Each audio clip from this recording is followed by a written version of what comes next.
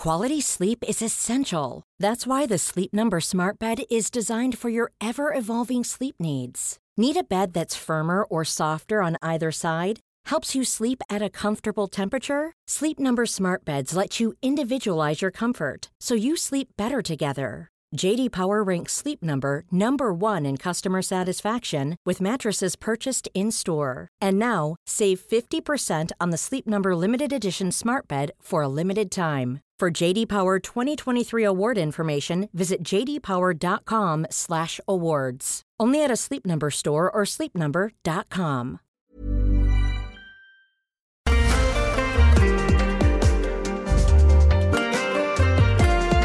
This is a special edition of the Unplayable podcast brought to you by MasterCard. On today's episode, we go through the career of a former Australian captain, undefeated Test cricketer, World Cup winner, self-proclaimed whitewash wizard, ambidextrous thrower, unorthodox batter, natural redhead, and soon-to-be national selector, George Bailey. Welcome, George. Thanks, Sam. Did I miss anything there? Well, I hope I stay a redhead, the selector role. I hope it doesn't stress me out and turn me into a grey ghost. Fox. Yeah, that's it. Yeah, great. Thank you for coming on. We're going to go over your illustrious career, which is coming to an end very shortly. Yes, it is, and I'm really looking forward to it. Yeah. It's the old saying of everyone's always said you'll know when it's time is spot on. So can't wait for the playing bit to finish, but really excited the fact that I get to stay involved in the game. So that's I think that's probably made the transition in my mind anyway a lot easier. All right, let's go right back to the start, back to the 1800s. Your great-grandfather. Great-great-grandfather, yeah. George H. Bailey. Yeah, George Herbert. Played for Tasmania.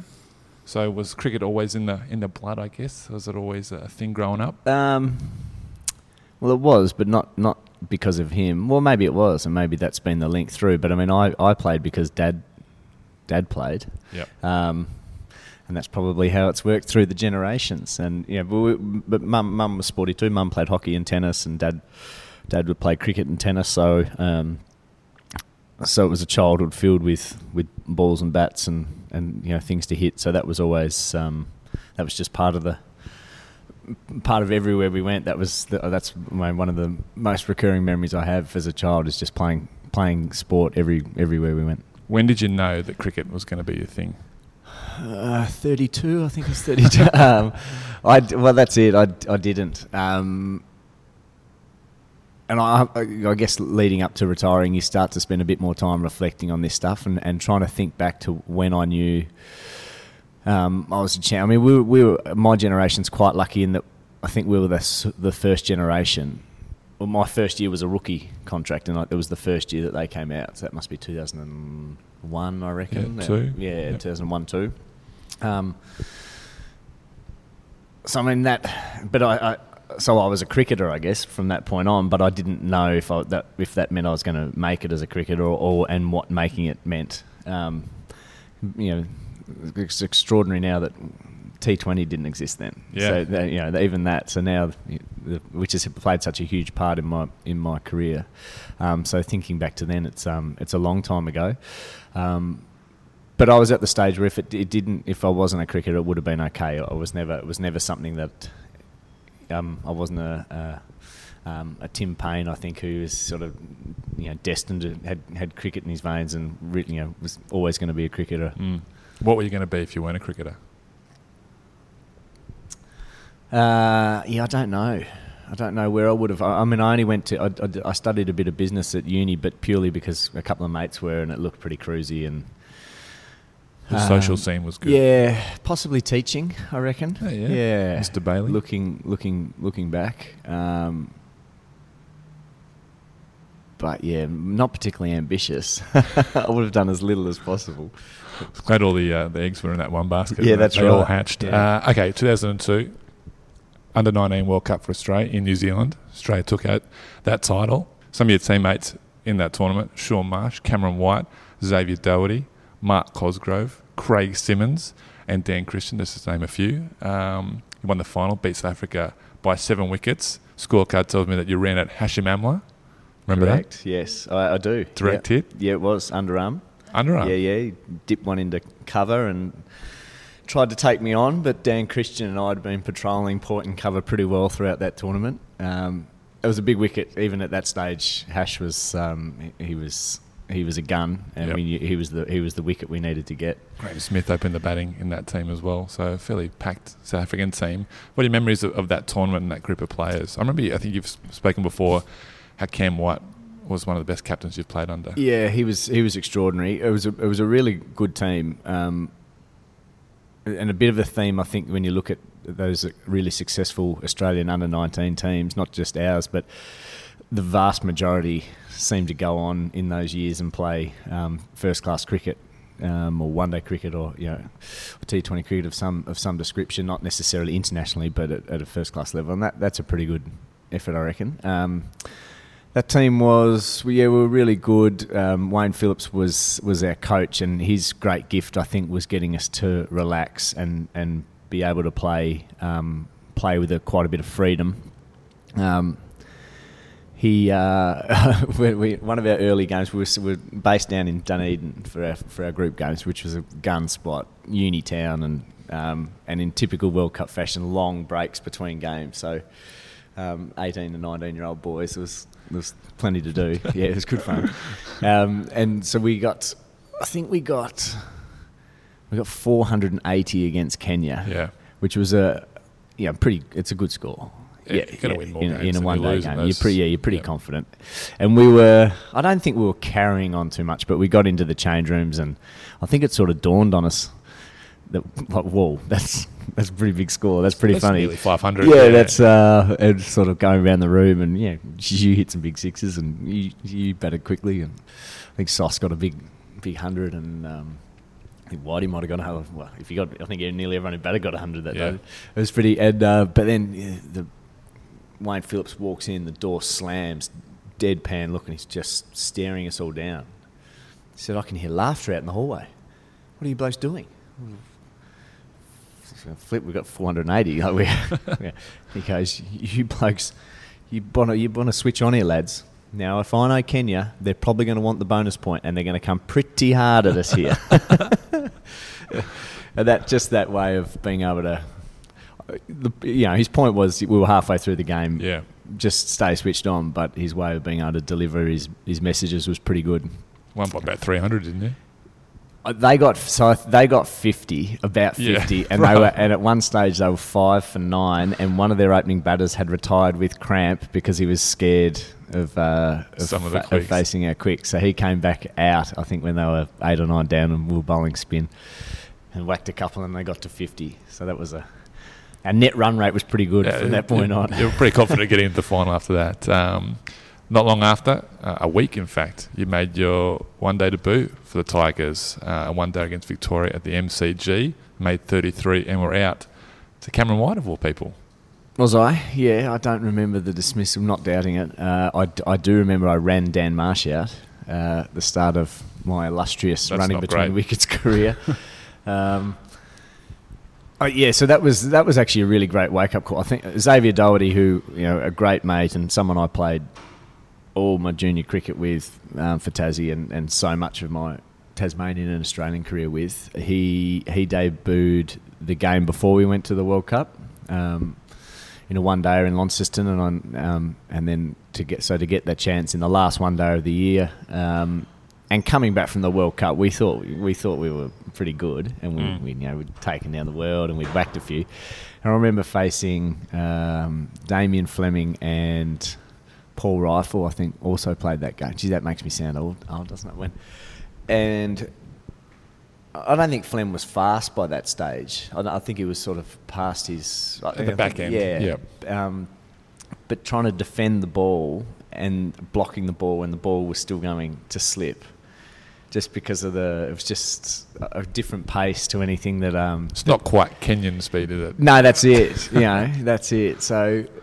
And just men bowling versus under 9. There were some quick bowlers in under 19s, but it's a different quick at that level. So that was a good wake up call, but a great opportunity. And that was the great thing about the setup of having your Shield games and your one day games the way they were back then, is that it gave so many of us a crack at a one day game late in a year.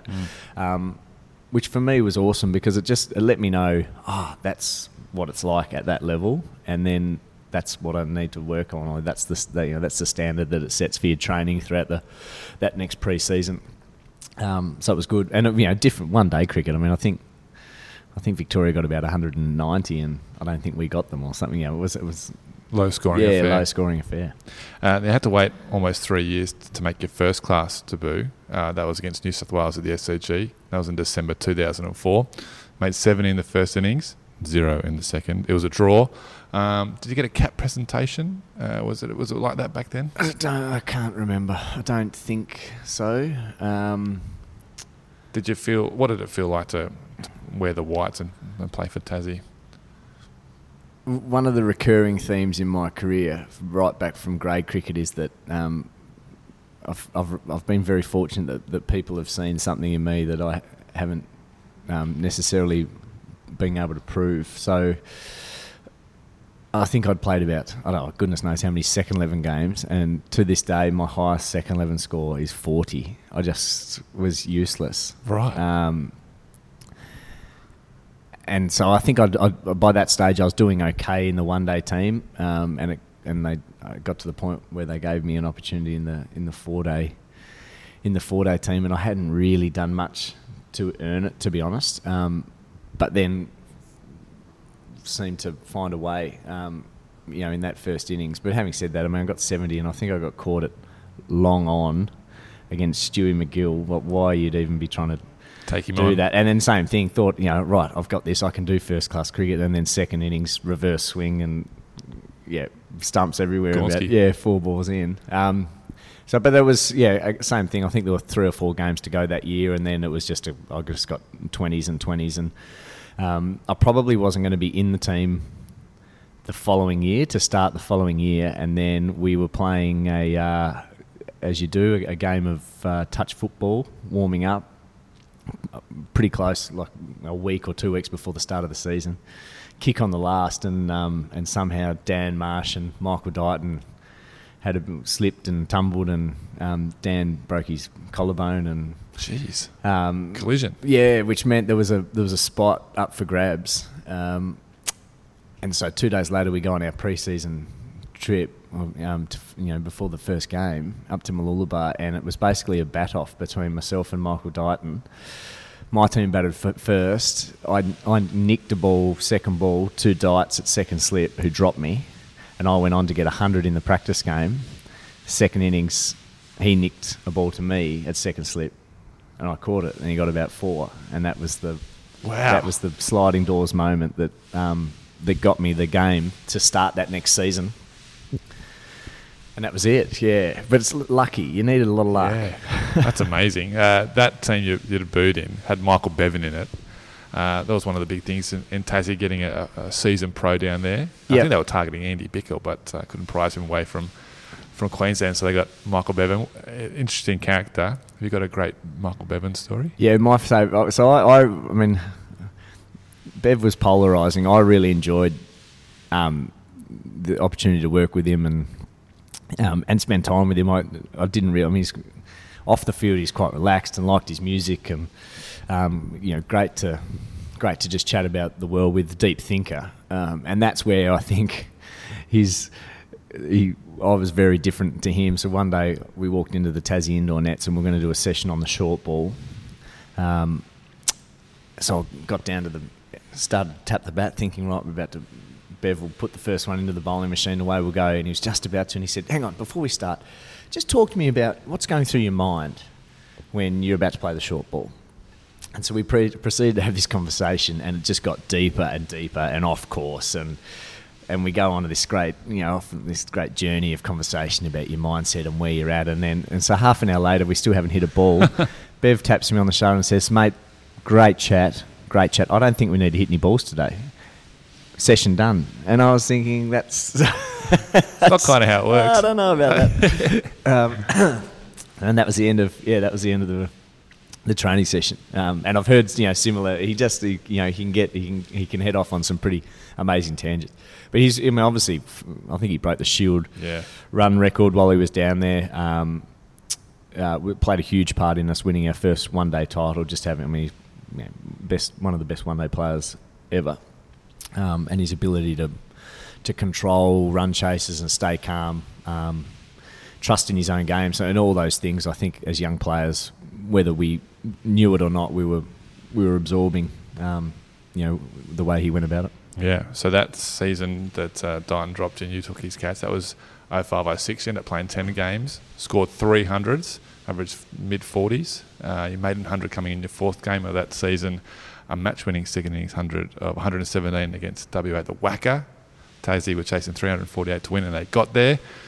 What was that feeling like, contributing to a big Tigers win? So that game was, I've never been, but it would have been. I was on my last chance, I reckon. It was really? I'd started same thing as how I'd finished the year before, 2020, duck 2020. Not really contributing enough to hold my place. Matthew Innes opening the bowling for Western Australia in the first innings, and just used to swing the ball prodigiously both ways. And first innings, I think I'd left a couple of outswingers and lunged into a huge arms in the air leave, only to see the ball thud into my shin first innings for about 2 or something. So I thought, right, I was on a hiding to nothing here.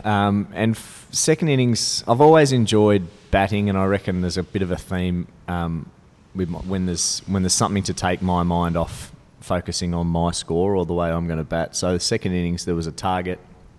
So I was never that concerned about my score. It was just about trying to get to that target.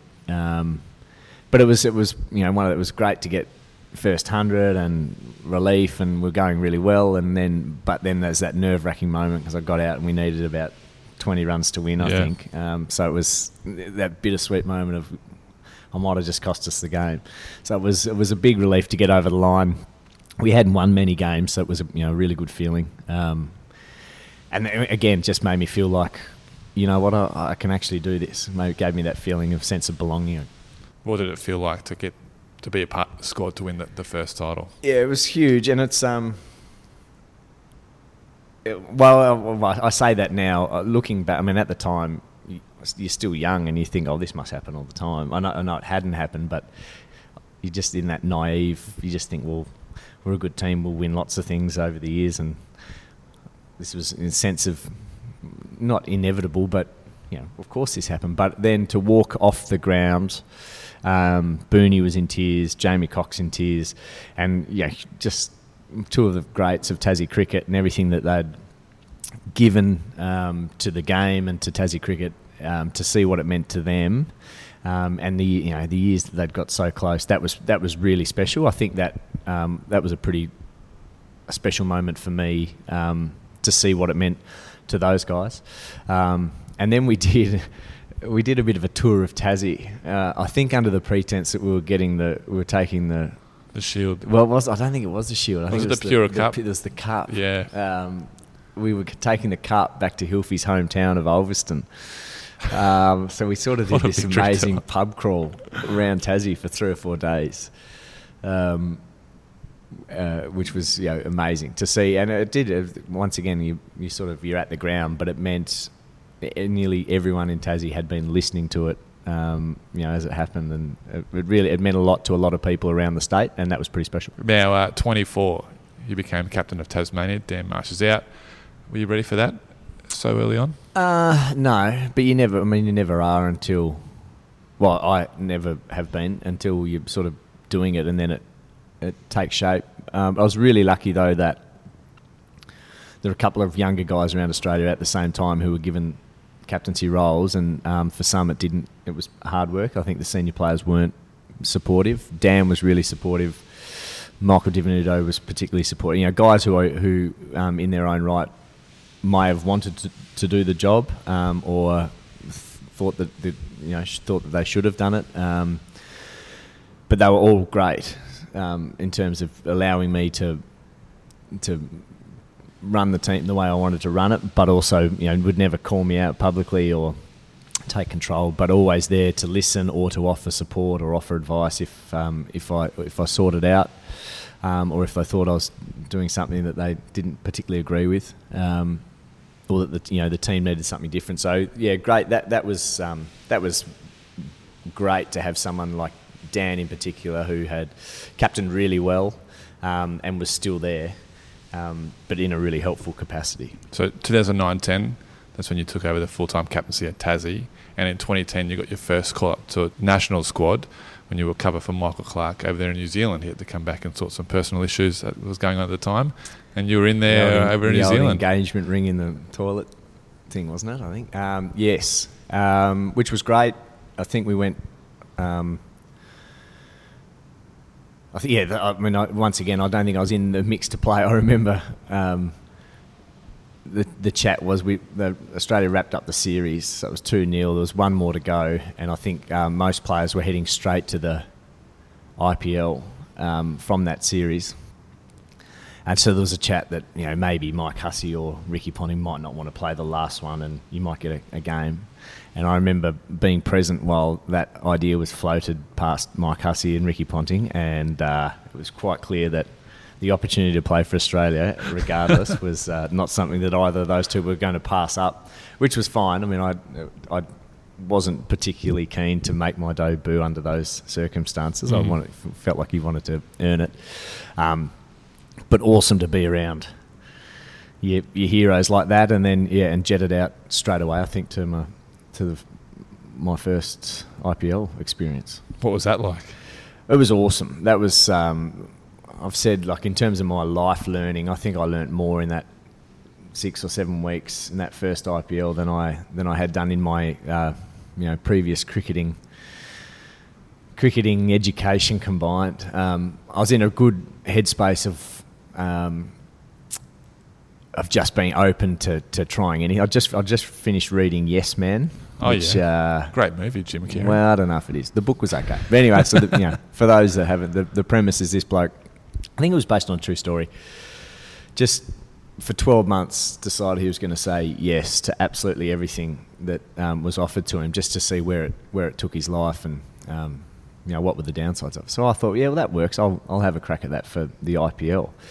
Who were you with? Were you Chennai? With Chennai. Yep. So we had Stephen Fleming's first year as coach, Dhoni, Rayner, couple of, we had this gun Indian team, but then we had Hayden, Murali, Freddie Flintoff, Mackay and Tini. It was a gun team, and all these guys who were sort of pretty high up in their national teams as well, as far as leaders. So that pecking order was really interesting, trying to see who sort of came out on top there. But so throwing myself into, Mackay and Tini would like to run to the ground, but it's like 15 Ks and stuff. But I was like, I'll go with you. So he broke me a few times, and then obviously Fred likes a drink, so I'd say yes to that. And the next thing you know, it's 4 a.m. and he started calling me the pot plant killer. Yeah, that's where I'd try and tip my siders to keep up with him. So just throwing myself into it, extra trainings, watching these guys, learning. I might have played a couple of games, but but just being part of it and seeing how it all went was awesome. All right, after a run of good one-day campaigns for Tassie, you earn your first international cap. As captain, no less. The first time an Australian's made their debut as skipper since old mate Dave Gregory back in 1877, the first Test match. Can you recall the phone call? Can you remember what it was like? Was it T20? Yeah. Yeah. So your memory is pretty strong. Yeah.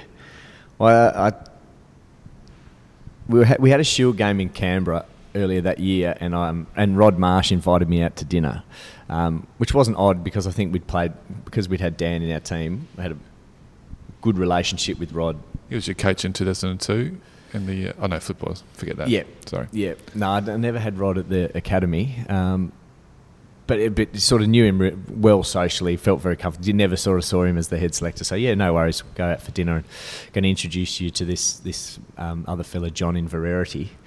And they took me out for dinner and just started grilling me on players around Australia. And now, what about this guy? And is he a good player? And what do you think about his temperament and personality? And so we sat through and had dinner. And that's you now. And Rod loosened Invers up with a couple of red wines, and they were telling old war stories. And it was pretty good. It was a relaxed night and good fun. But I didn't sort of think anything of it. And then the next day, I think Rod rang and said, "Look, we think we're going to install you as captain of the T20 team. Just keep in the back of your mind and have a think about it, how you go. And I was thinking, Jesus. And then, so I think that was the first year of the Big Bash. I was at the Stars. I didn't have a particularly good year.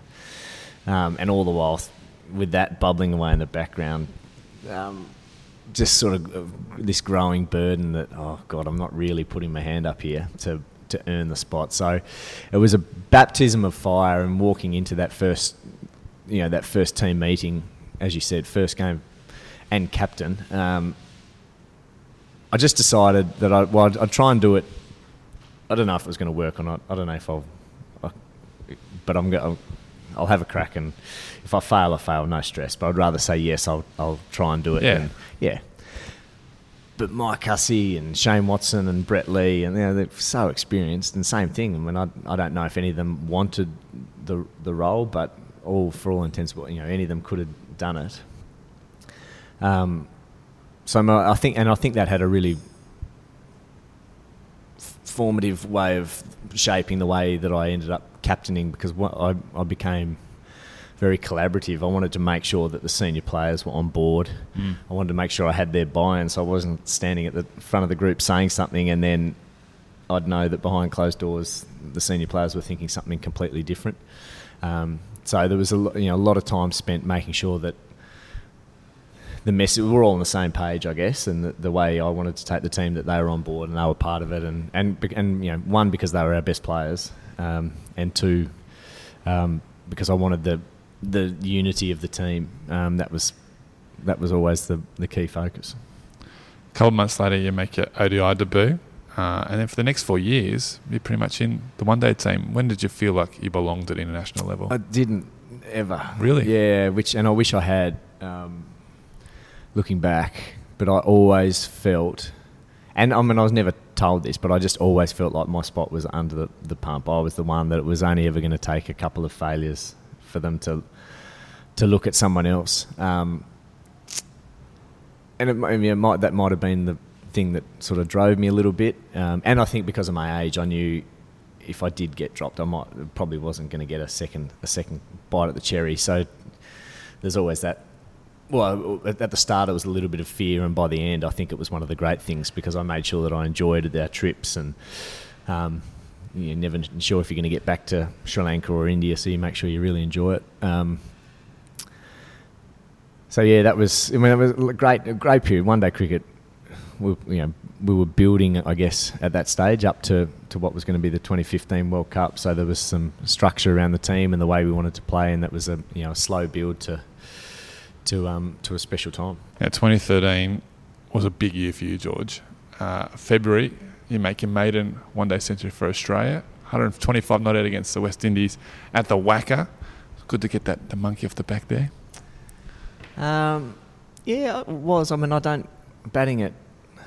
was I batting at? 4 or 5, I reckon. You don't necessarily get lots of opportunities to get hundreds, but that day, I think we're in same sort of thing. We're in some early trouble. The 10 o'clock start at the Wacker can mean that it can be hard work for a period of time there. So again, just completely took the focus off my score, and it was about just trying to bat through the 50 overs. I think I batted for a little while with James Faulkner that day, which was quite special. A couple of Tassie boys out in the middle, and then it was only right at the end that it sort of, we actually managed to rebuild the innings enough to have a bit of a crack in the last sort of 5 or 6 overs and get it up to a decent score. So it was a good feeling, but more because of that, we were in trouble. We needed help. And I started to pride myself a little bit on that in the one-day team. At the end of the day that Davey Warner and Aaron Finch go nuts at the top, it didn't really matter what you did at 4 or 5, but it was the days where we were in trouble that's where I felt like I could have the best impact. A couple of months later, Tasmania wins their 3rd Shield title, and Ricky Ponting was in the side. Did that make it a bit more special? Yeah, it was cool.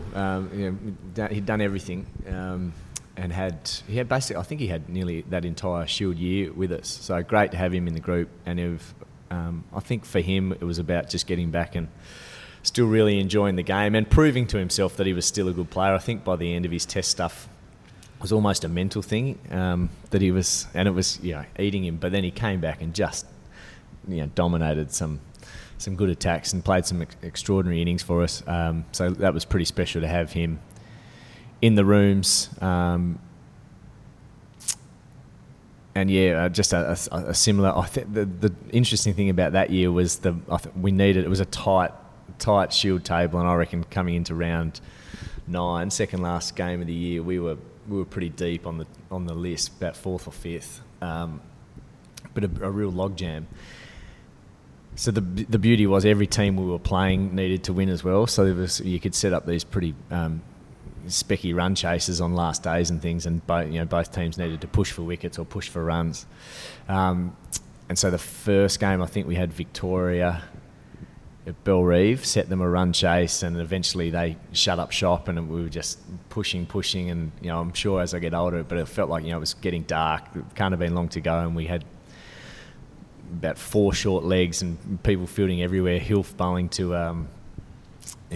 to Big John Hastings and bowled him a bounce of the road, and I think Silky was almost fielding on the wicket just for that ball that just drops straight down, and that snuck us 6 points, I think. So we took 6 or 7 wickets in the last session of the last day to win that one. And then we go to the Gabba for the last round, and same sort of thing. I think we set them 300 off about 60 overs, and they were blowing up. We're not even going to go for them. But they had to. I mean, if they wanted to be in the Shield final, so they were going to have a bit of a crack. And the same sort of thing, I think they had a bit of a dip early, then shut up shop, and Luke Butterworth bowled a phenomenal spell, and I think we took 6 wickets in the last session of that game just to even get to the final, which was pretty cool. And then you win it with punt. It was a draw. It was an awful wicket, terrible. Which is the one thing I don't like about Shield finals. I've long been an advocate.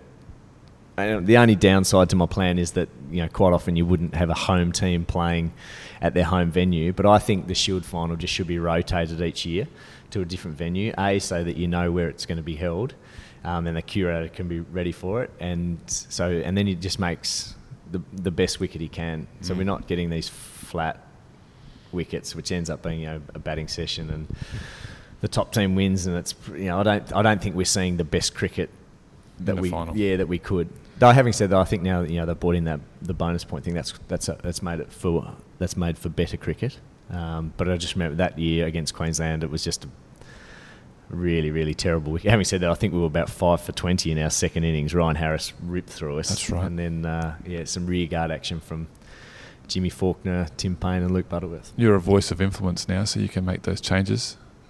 Certainly bring them to the table. Well, every year it sounds like they're going to can the Shield final. It's hanging on. But I think the new broadcast deal revived it. Has it? Extra game. Nice one. October, India. You absolutely dominate.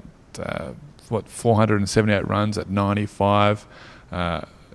Pulsating series. India win it 3-2. You get 156. I think your top one-day score there. You also beat Mitch Johnson in the final of the table tennis tournament. So lots of wins on that tour. Can you remember memories of that tour? Because that was almost watershed tour for you. Yeah, it was a fun trip. I think Steve Rickson took us. I think Buff might have had that. Was Buff coach then? Yep. Jeez, my memory's bad, isn't it? Just win the Ashes. So this is yes, right.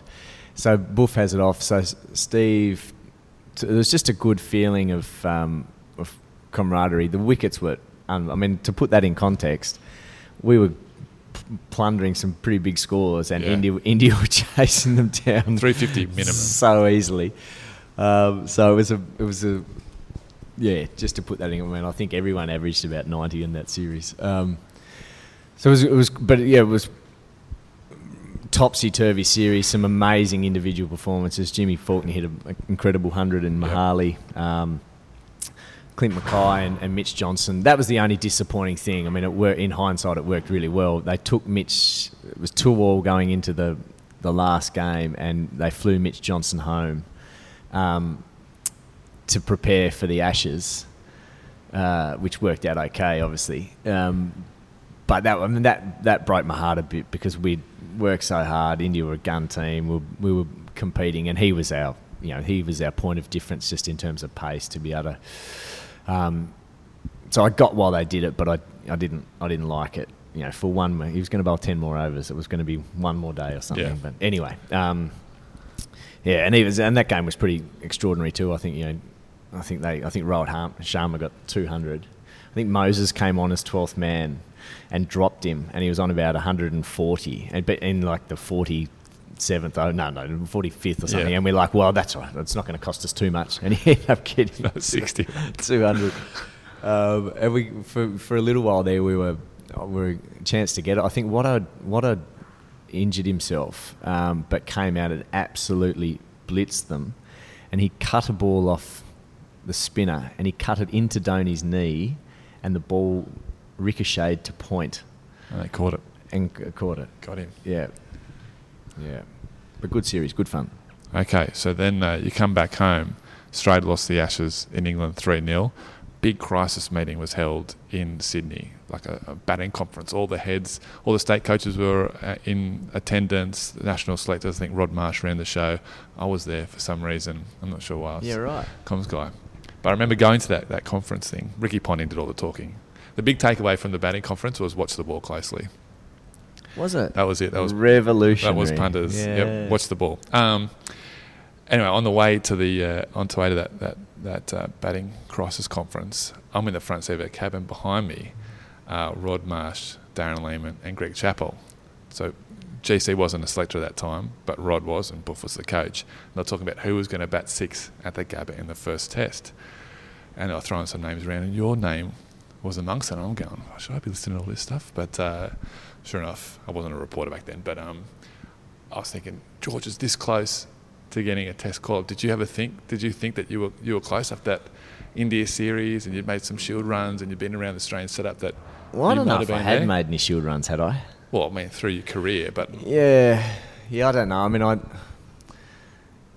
this is something that I will try and remember as a selector, because I think what's really important is to pick people when they're going well. And I guess I was in one-day cricket, but I didn't feel like I was batting particularly well in shield cricket. And purely because we'd played so much one-day stuff, I just felt like I hadn't had a run at it to get some games and get my technique and everything sorted for red ball cricket. So and again, I believe, looking back, and this has been another recurring. I mean, I think I work things out if you give me long enough. If I'd got longer than the 5 tests, I think I would have worked it out. I don't think it would have been a gun. I don't think I would have played 80 tests, but I would have put some better numbers up than I did. Because I remember seeing you before that Gabba test match, that first test, and you were doing extra net sessions, and you were fiddling with things, and you were pretty stressed. Always fiddling. I mean, that's the way I've always batted. My only regret is that I think I tried to bat a certain way, and I wish I'd batted the way I wanted to bat, which possibly would have copped a bit of ridicule because the technique might have been a bit different, but I would have at least done it my way. Is this when you would have been facing? No, I wouldn't have been like that, but I would have been more closed off than what I was. But having said that, I mean, I would not. That was the greatest summer. I mean, cricket was amazing. We had an extraordinary team, and it ends up being 5-0. But certainly the first few tests, each game was on a knife edge. Yep. And someone had batted extraordinarily well throughout the series, and our bowlers were unreal. I mean, it was an absolutely gun lineup. Mitch Johnson, Ryan Harris, Sids, and Nathan Lyon, and Watto was back up if you needed a couple of spare overs. It was incredible. And by the end, I mean, England were just shell shocked.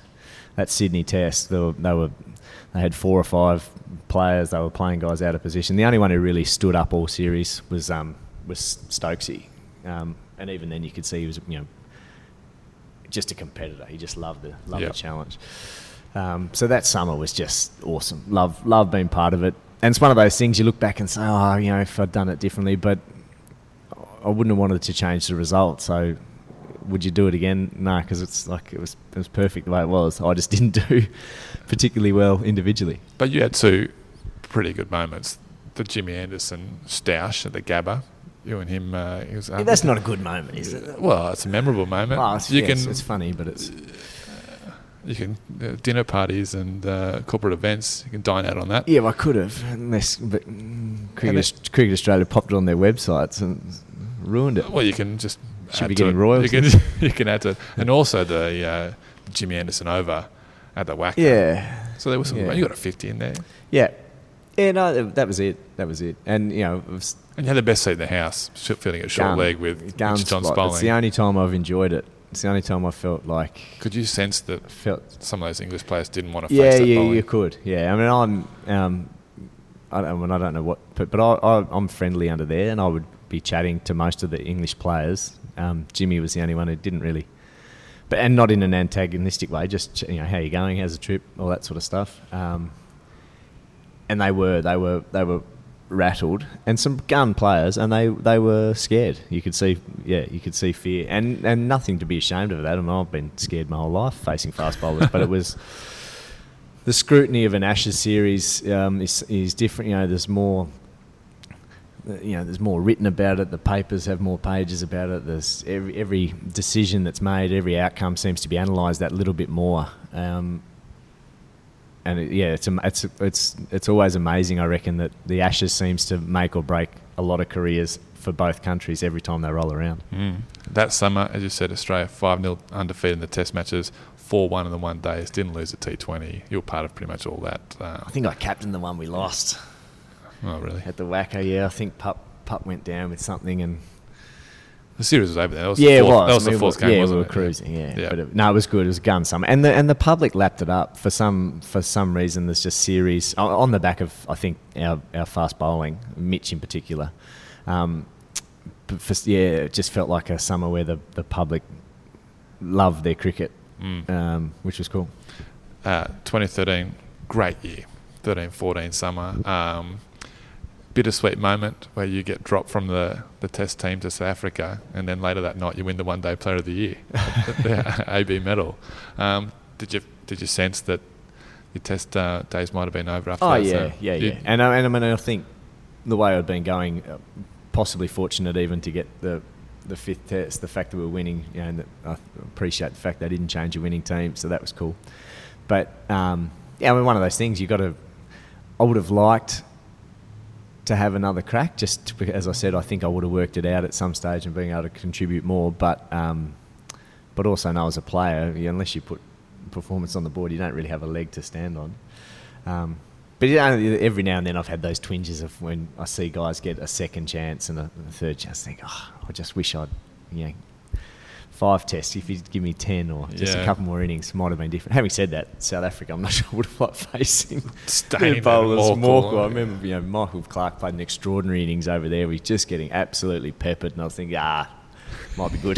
Stick with my 5. And how do you go when a selector says, I mean, you didn't put the runs on the board, but do they say go back and make runs, or is it more specific? Go back and work on playing on the front foot against fast bowling, or handle the short ball better and we'll look at you again? I mean, it was for me for that, because quite clearly I had an issue technically outside the off stump, just playing at balls I didn't need to play. I think I got out a few times pulling in the Ashes as well, but that didn't worry me as much because I think I played that shot well. I just got out to it a few times, but the nicking was the one that that was hurting me. So you can handle the short ball after the Bevo masterclass, right? I mean, you're in the right mind frame for that. So chatting to, that was the one thing that I did in the WACA Test. I was experimenting with batting with a squash ball, Gilly style, 100 in. So, and I sort of had visions the same thing. Third Test at the WACA, Bailey used a squash ball, transforms Test.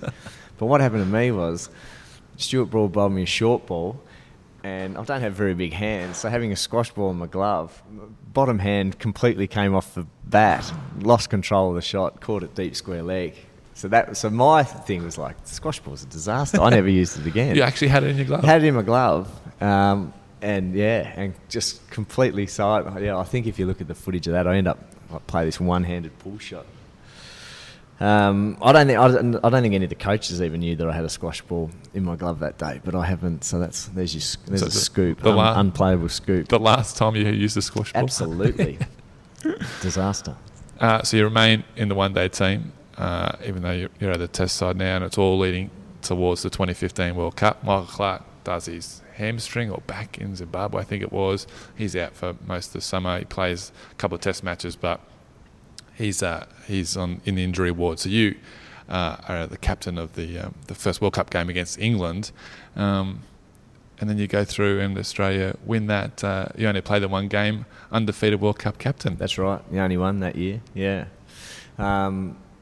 Yeah, I mean, that was... And same thing in the lead up to that. And the 2015 World Cup is the only time I've coveted something. I realised how special it was going to be. One, to be around a one-day team when there's a World Cup on, given it's only every 4 years. But two, to have it in Australia was going to be unreal, on the back of how special the Ashes summer had been. I knew what it was like when the public were going to get behind you the way that they were going to. And I just, in the lead up, I reckon my 10 games in the lead up to that World Cup, I was useless. But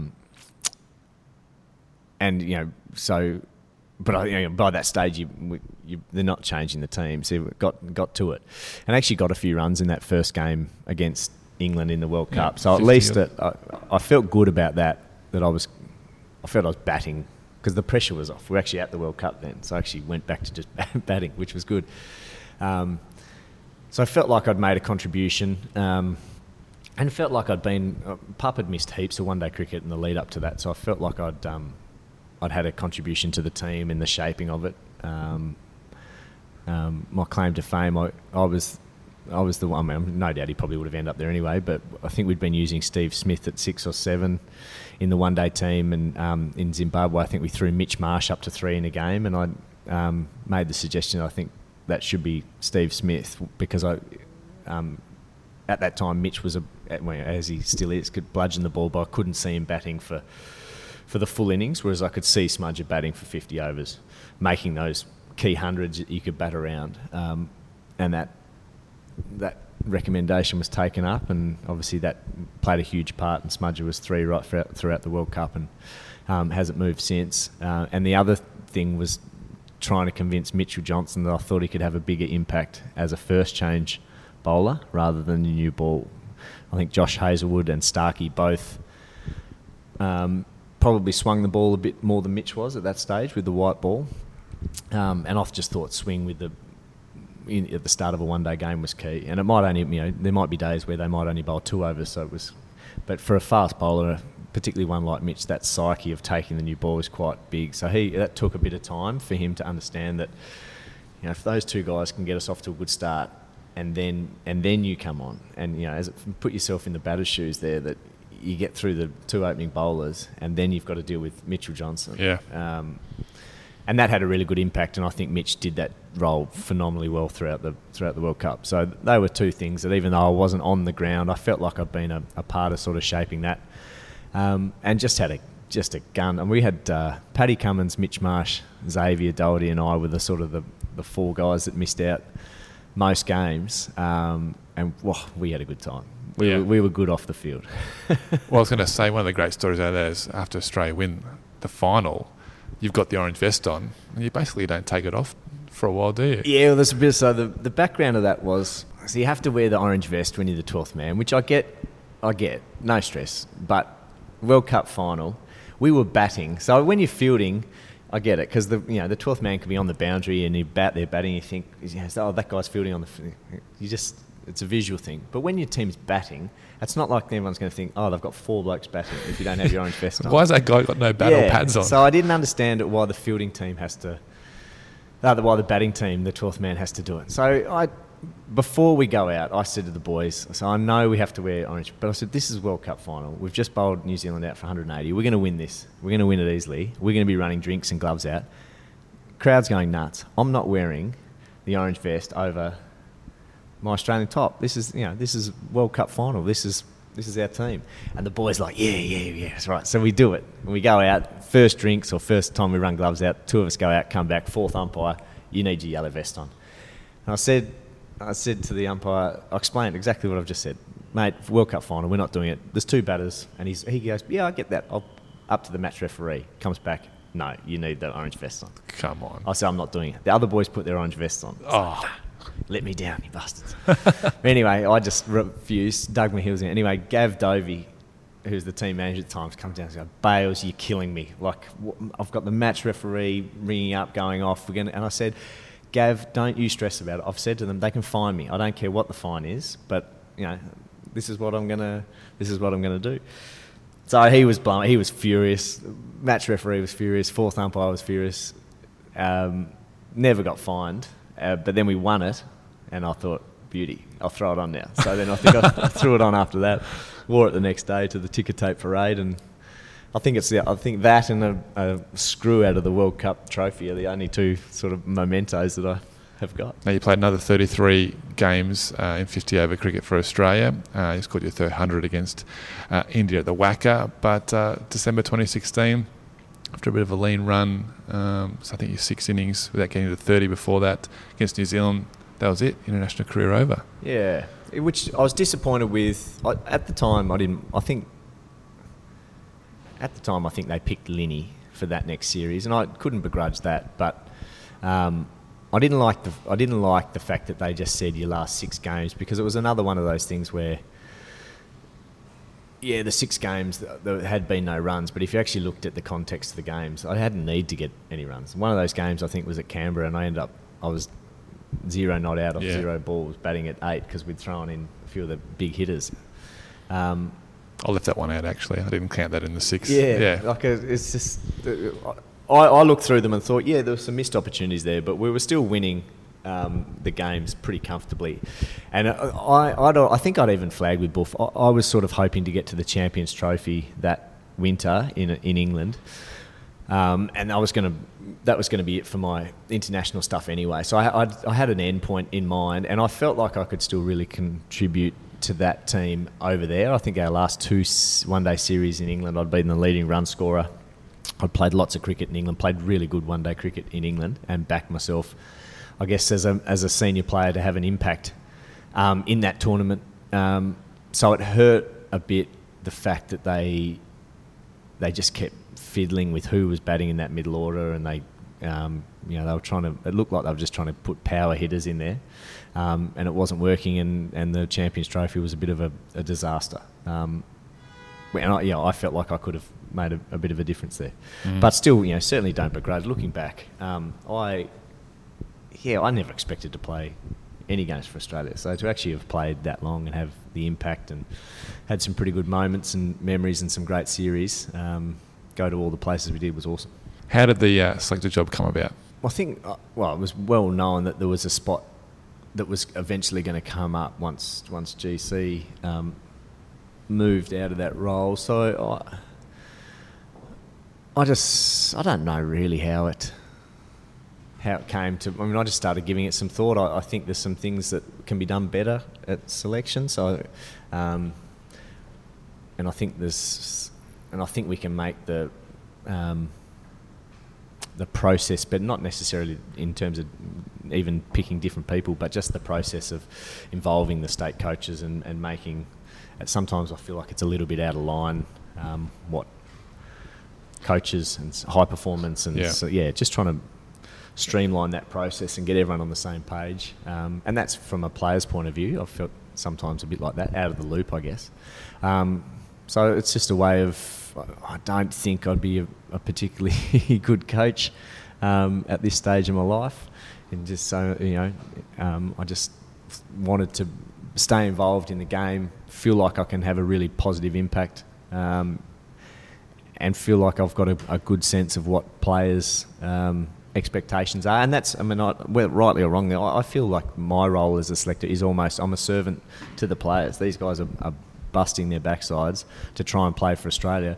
Some of them are going to get the opportunity and some aren't, but my role is to make sure that I'm giving them as much information about the things that they can be doing to give themselves the best chance. And then once they're there, you're trying to make sure that they're there for as long as they possibly can be. And then when they have their period where they're not going so well and they fall out of that team, just making sure that they're in a really good mindset and headspace to get back to playing good cricket, to get themselves back up. Just that cycle of making sure they understand that for many of them, when they do get dropped, it doesn't necessarily have to. I know at the time it feels like, bugger, that's it. But the great thing for Australian cricket is we want selection to be really, really hard.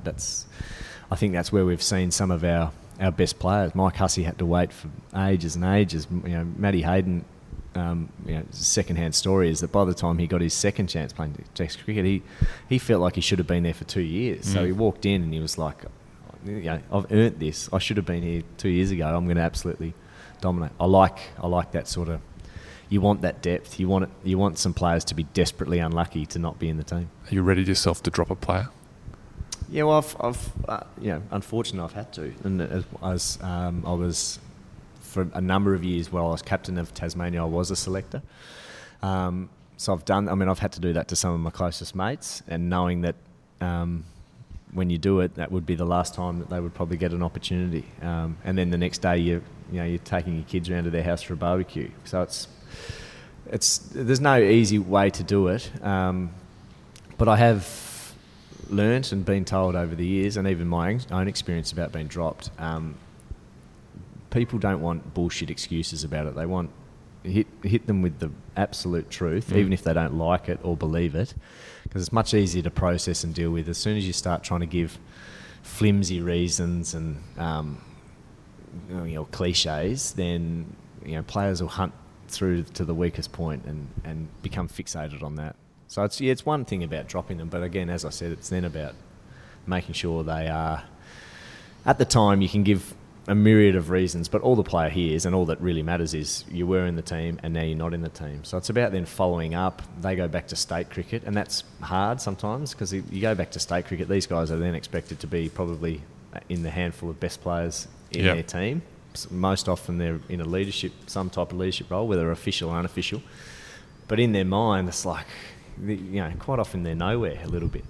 So you've got to make sure that they've got lots of support, and that's probably a really key time to make sure. That's when the communication needs to be good, reiterating the 2 or 3 things that they need to improve to get back into the team, making sure that they're getting the mental and physical support around them so that they can perform.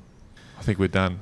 Awesome. Thank you, George. All the best. First of all, congratulations on a fantastic career. Cheers. One that you probably didn't envision. No, and that's it. It's snuck up on me a bit, and it's only now I'm starting to look back and, because it's funny when you're actually living it. There's always the next thing, your next goal, your next tournament, so you're only ever looking forward. But it's good exercise every now and then to stop and think of the good times. And I can't wait to grill you in your next job when you make all those selection Just calls. Let me know when I make mistakes and I'll You'll know. Fix them up. Yeah, that's right. All right, all the best, mate. Cheers, mate. Thank you.